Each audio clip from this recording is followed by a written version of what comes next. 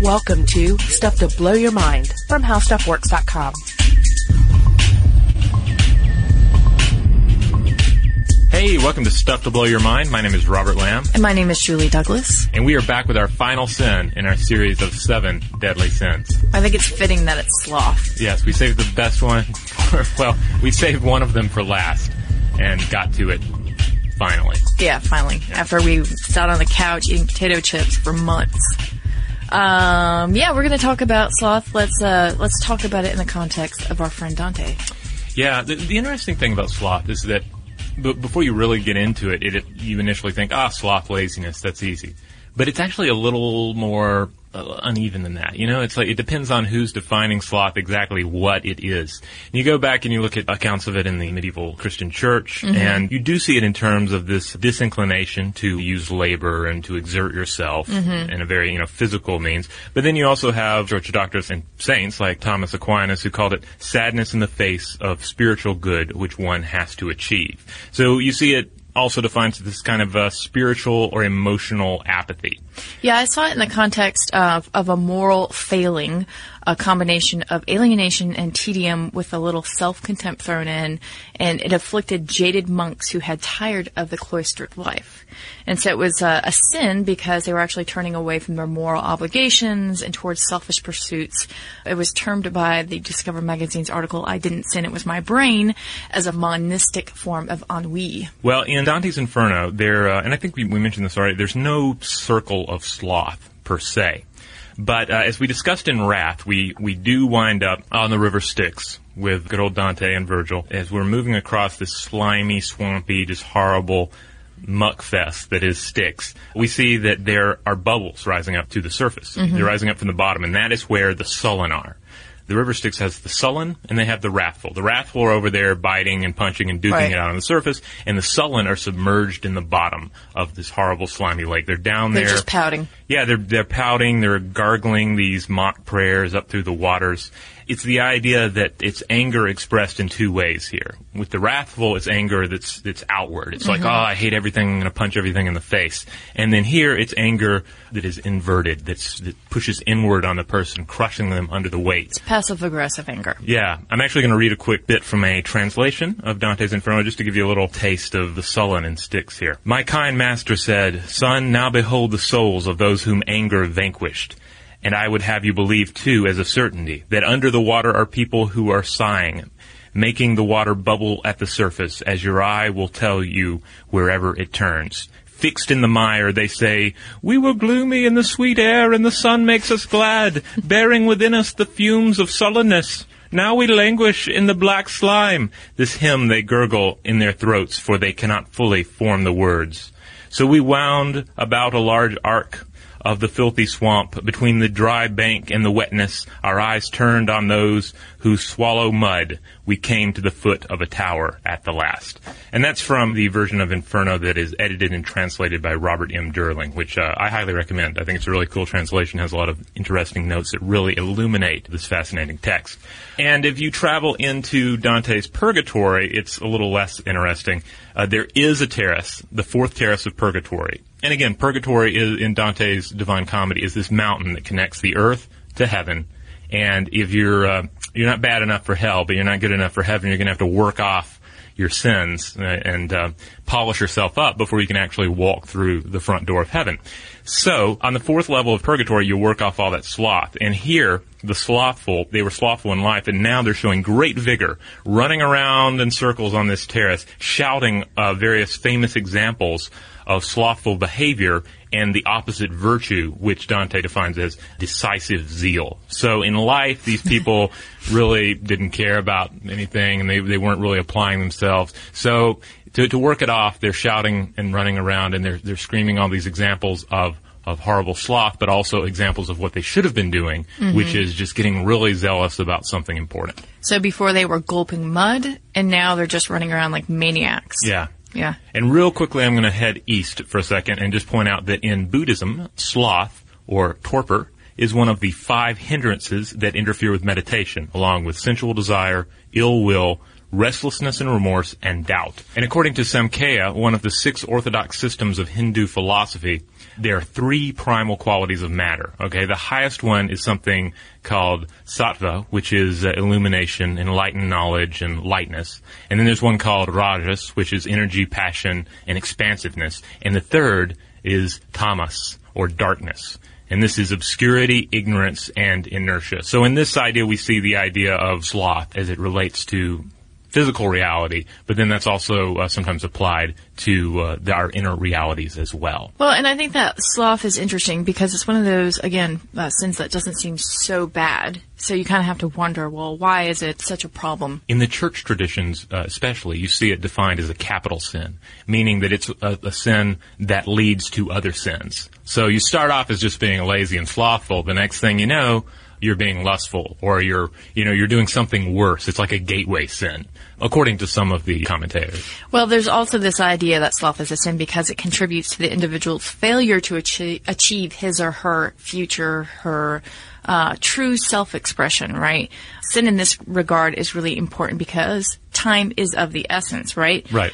We are a time-limited creature here on this earth. We live, we die, and so the thought is that if you are engaging in sloth all the time, then you're wasting this precious gift or these moments in which you could, again, be achieving something that sort of transcends yourself. Right. Whether you're looking at your time on earth and your existence here as a gift from some sort of divine being or just an accident of evolution, there's no denying that there is a finite amount of time in which to achieve something.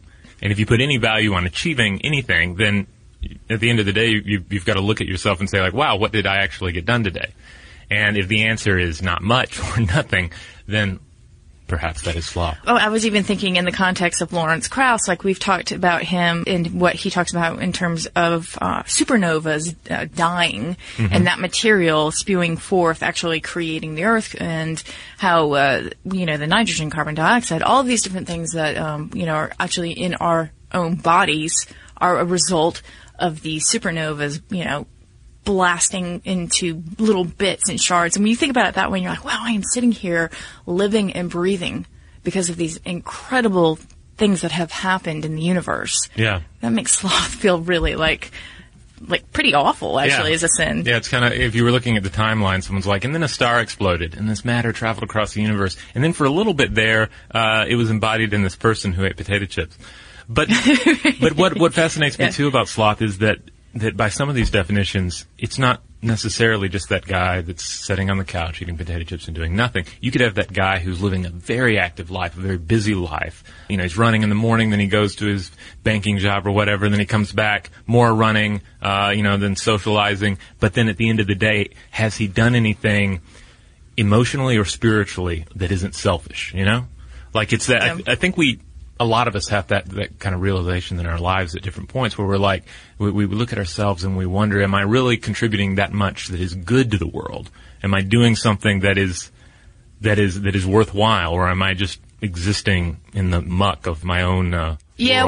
And it's highly subjective because one man's sloth is another person's great productivity. Right. And some people are just going to have more empathy, more emotional attachment to various topics. So, like one person's going to be like, wow, how could you spend your whole day and not think about the conditions on the other side of the world, or think about, people that have less and try to give back. If you're not thinking about that, then it's just, you have the blinders up to it. It's... Okay, so not quite right now, but in a little bit, we are actually going to talk about why that may be. Why some people are more aware of this and what sloth is for some people and not for others. But let's talk about what's going on in the old noggin. Yes, inside the human brain. What is the science of sloth? Again, according to that Discover magazine article, I didn't sin. It was my brain. The dorsolateral prefrontal cortex, or the DLPFC, has an unusual pattern of activation in both dementia and depression. So they see that its function is actually related to inhibiting impulses and sustaining attention, which is really important when it comes to motivation, right? Right. So for people who are experiencing depression or dementia, there is a bit of activation in that part that may suggest that this part of the brain is actually a little bit weakened, I guess you could say, for lack of a better word there. So as opposed to being this capital sin, this sort of weak point through which all the other problems surge. I mean, it's really more of a symptom of other problems in the brain. It's a question of sustaining attention and feeling motivation, right? Because if you cannot sit down for 5 minutes and try to do something and your brain wanders, and especially if, you are experiencing depression, or you do have dementia, obviously, you're going to lead to some sort of possible lethargy or just, walking around the room in circles, trying to lift your spirits, right? So conversely, activity in this area could actually help tamp down negative emotions. In some studies, depression lifted with stimulation of this part of the brain. And of course, then there's the aspect of boredom, right? How engaged can one be if there is nothing to be engaged with? Can you die from boredom? And can you die of it? Yes. And I think we've touched on this topic in the past, and we discussed how isolation affects an individual. Our brains are evolved, and our brains function in a changing world. We need new stimuli to keep it active. And if the stimuli doesn't change, then our brain becomes hyperactive and has to pull on stimuli that isn't necessarily there, and it can cause all number of problems inside the mind. Yeah, and there's this idea that boredom can't exactly lead to death, but your behavior, which could be risky because you're seeking a way out of boredom, could put you in a predicament that could lead to your death, certainly. In the Can You Die of Boredom article by Kristen Conger, she actually talks about how boredom-prone people are more likely to engage in these high-risk activities. We're talking about compulsive gambling, alcoholism, drug addiction, and eating disorders. And in the article, it also says that men are particularly susceptible, as well as people with brain injuries or some psychotic disorders. Now, what's interesting about that is that brings us back to the idea of sloth as a capital sin. Because then, if we look at it, this idea that sloth is boredom and tedium, then yes, it could be a catalyst for other activities that are, quote unquote, more sinful, but more destructive. The classic example that comes to mind is a bored king. Oh, he's bored. What is he going to do with his time? Oh, he's going to eat more because he's gluttonous. Or he's going to pursue the pleasures of the flesh, and now he's lustful. Or he's going to really get into warfare or the persecution of witches. And this leads to all sorts of violence against the people within his country and those without. Yeah, the persecution of witches things it's a big problem here. Well, no, but the kids that hang around being bored. I'm talking about in No, I know. I've been reading a lot about witchcraft recently. Well, specifically demonology and witchcraft, and the mindset of those that end up crafting the theories of witchcraft and demonology, which of course are the learned men of the age. And you do have situations where there's, and I don't have the data in front of me, so I can't give you the guy's name, but you have this one prince who has all of this time on his hands, and that's how he ends up occupying his time, by really getting into ideas of witchcraft theory, and it's extremely harmful to his own people, so. Right, and which is, certainly a marker of obsession, too, right? And what I think is interesting about this idea of high-risk behavior and sloth, or boredom, is that it puts a new skew on it, right? Because normally you think about sloth as sitting around, not doing much, torpor. But, this kind of makes us reframe it as people who are bored easily, who want to be engaged in something, but are just kind of running from one thing to the other. Yeah. And I actually was thinking about this in the context of neophiliacs, which we talked about, people who really just want a new experience and actually contain the genes for this, right? Right. They are hardwired, in a sense, to seek out these new activities. And if you have this in an imbalance, then you have a situation where someone can't stick with something for long. They constantly need some sort of new stimulation, to the point where it's like, oh, today I'm a musician, tomorrow I'm going to be really interested in being an actor, and you never actually pursue these to the level where you can actually be successful with them. Yeah, well, okay, or happy with them. So I have to bring up our friend dopamine. Oh, yes. You knew it was coming. Here it is. It could be that those people have a less dopamine in their system than others. And let me just go over dopamine again. This is the neurotransmitter. It triggers an emotional response in the brain. And when we experience something like joy and excitement, we get this kind of ding-ding in our brains. So there's a theory that high-risk, boredom-prone people may have naturally lower levels of dopamine. Okay, so they have to reach out for it more. So it's like they have a hole in the wineskin of their dopamine.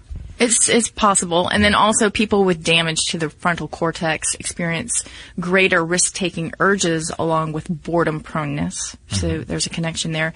And the frontal cortex is also where we perceive time, which could be related to the feeling that time is passing so slowly when we're really bored. That flows right into the theories of relativity, where if you're sitting there watching paint dry, time is going to pass a lot slower than if you're doing something exciting. Wasn't this Einstein's experience after he was talking to Marilyn Monroe or something? Yes, his whole deal was if you're staring at a beautiful woman, time speeds up, which I have on several times mentioned that I think that could somehow be worked into a propulsion system for a spaceship. Like somehow use attractive women in a spaceship observed by elderly scientists. And that will somehow warp our perception of time enough to facilitate faster than light travel. So we have to be objectified in space too?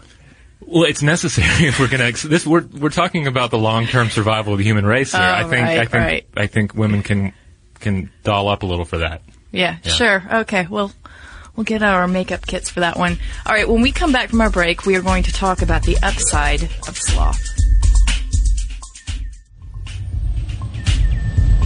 All right, we're back. So, the upside of sloth. I was looking around a little. On several occasions, I've referred to the writings of Anton LaVey, not because he's the ultimate authority in the sort of virtue of sin dialogue, but because I tend to find the founder of the Church of Satan very amusing from a cultural perspective. And even he didn't have much to say about sloth in his introduction to the Satanic Bible, where he's generally going through all these sins and talking about how great they are and how they really balance each other out. He just kind of mentions sloth in passing. So, how can sloth actually be beneficial if even a hardworking Satanist couldn't find anything really all that great about it? Okay, all right. Well, take a little journey with me. Okay. I'm going to refer to Wired article by Jonah Lehrer, who's talking about sloth. And he talks about a study conducted by Harvard psychologist Daniel Gilbert and Matthew A. Killingsworth. And they developed an iPhone app that contacted 2,500 people, volunteers at random intervals, asking them about their current activity and their levels of happiness. What they found, amazingly, is that people were mind-wandering about 46.9% of the time. Okay? Half of our lives, right there. Just wandering about with their thoughts. Yes. So that kind of took them down another trail, and so they decided, well, let's look into this whole daydreaming, mind-wandering thing going on. And it turns out that you could actually benefit from daydreaming a good chunk of your time away. And let's call it something like lucid daydreaming. Okay. You have to have the ability to be aware that, on some level, that you're daydreaming while still remaining inward. Okay, so that's very similar to lucid dreaming, right? Yeah. Same concept. If you're dreaming, you're in slumber, you kind of have to know that you're doing what you're doing, but also participate in whatever story that you're weaving. So, psychology professor Jonathan Schooler found now that there are two types of daydreamers or daydreaming. And this was shown in a study where participants were given a slow section of War and Peace to read. Okay. And then timed how long it took before they started thinking about something else. The first type of daydreaming occurs when people notice that they're daydreaming, but really only when they're prodded by one of the researchers do they actually realize it. Like they say, hey, are you daydreaming yet? Yeah, I am. Okay. And then the second type are, again, those sort of lucid daydreamers who can self-report, who are daydreaming, but are really good at saying, I'm going to press the button. I realize right now that I'm daydreaming. Those people scored the highest on just a variety of creativity tests. Because, again, they're able to sort of realize that they're within this dream world, and yet there are aspects of this dream world that they can actually apply to, I guess you could say, whatever reality is at this point, or to more maybe practical things in their life. Well, as a writer, as someone who writes not only science but also like fiction on the side, I've spent a lot of time daydreaming with that in mind. And I feel like when I set out I do some daydreaming that serves no purpose at all as well. But a lot of times I'll intentionally daydream on a various, fantastic setting or plot idea or something that I'm thinking about writing someday or I'm actively writing now or have written in the past and may conceivably rewrite in the future. Yeah. And so I'll throw the daydreaming into that. And I'll be like, I'm just going to, instead of reading on the train this morning, I'm just going to crank up some music and think about these characters or the setting. And you're bringing an awareness to it. Right, I'm bringing that awareness to it, and it's kind of goal-oriented because I'm thinking if I get this right, if I can figure out how the flow of this works, or if something really explosive and creative comes out of it, then that's something I can work into a story at some point. Okay, so that's the cognitive gold that is possibly provided to us, considering that, it's not always gold, but... silver, bronze, especially if you think about it in the context of, really, do we daydream half of our lives, our waking hours away? Because if we're doing that, maybe we should all engage in this sort of lucid daydreaming, which is, you don't have to be a Zen master, but it does take some effort. Certainly meditation is helpful for that because you become aware of your thoughts more easily. I mean, you could think of it like brainstorming, really, right? There are no bad ideas in brainstorming. Most of the ideas you generate in a brainstorming session for a business or any kind of business setting, you're going to throw most of those away, and maybe you'll get 2 or 3 that you can actually run with. So, and think about thought experiments. So we've talked about this before. The thought experiments, there is no point to a solution at this point. It is just a scenario that you put out there, and you say, what if? And it could be the most ridiculous, most surreal thing. The point is not to get to some sort of logical, and this is how you solve it. It's just to let your mind sort of tick through the options. So there you have it. Sloth. It's not as nailed down as some of these other sins, motivations, aspects of the human heart, but it's certainly one that is interesting and certainly one that fills a lot of our lives. All right, I have just one quick listener mail, so let's call the robot over here. All right, this one comes to us from Joel. Joel says, "Hello, Robert and Julie. Big fan of the show. First, I want to thank you for the podcast." You're welcome. I work a third shift job where I'm alone for about 8 hours a night, and podcasts are how I keep myself from losing my mind. Yours and other How Stuff Works podcasts are a part of that. I just wanted to say that another podcast I listen to, Wiretap, a CBC radio show that mixes interviews and phone conversations and sometimes monologues and sketches around a topic, is also doing a series on the 7 Deadly Sins. I've been holding off on listening to both their and your 7 Deadly Sins series and have been putting together a playlist of the episodes to listen to together. All I need now is their episode on greed and your episode on sloth. Ding, ding, ding. I'm really looking forward to listening to all of them in one go, and just wanted to throw the idea out there for any other Stuff to Blow Your Mind listeners who may also listen to podcasts in big chunks of time. Thanks, Joel. Thanks, Joel. That's actually really cool. I'd be very interested to get some of your thoughts, too, after you absorb all of those different 7 deadly sins from different perspectives. Yeah, and so certainly he's in a situation to discuss this, because I've also worked, I briefly worked like a factory job, but I've certainly worked some jobs where there's not a lot of thought, and I really had to put those into my brain to keep myself sane with a monotonous task. So I'd be interested to hear his thoughts on sloth and how we avoid this tedium in our lives, you know.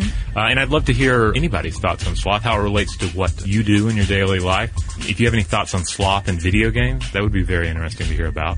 Like if you go in for a big 5-hour session of Skyrim and your character just buys some stuff and picks some berries and maybe kills a wolf, does that really feel like you accomplished anything? Does that feel kind of slothful? I don't know. But if you have a deep sense of satisfaction, can you call that sloth anymore? That's another question. Yeah, so much of it is in the eye of the beholder. So behold it for us and let us know. You can find us on Facebook. We are Stuff to Blow Your Mind there.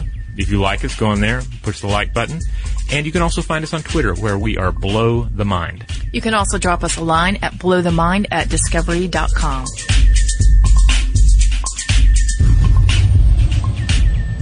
Be sure to check out our new video podcast, Stuff from the Future. Join How Stuff Works staff as we explore the most promising and perplexing possibilities of tomorrow.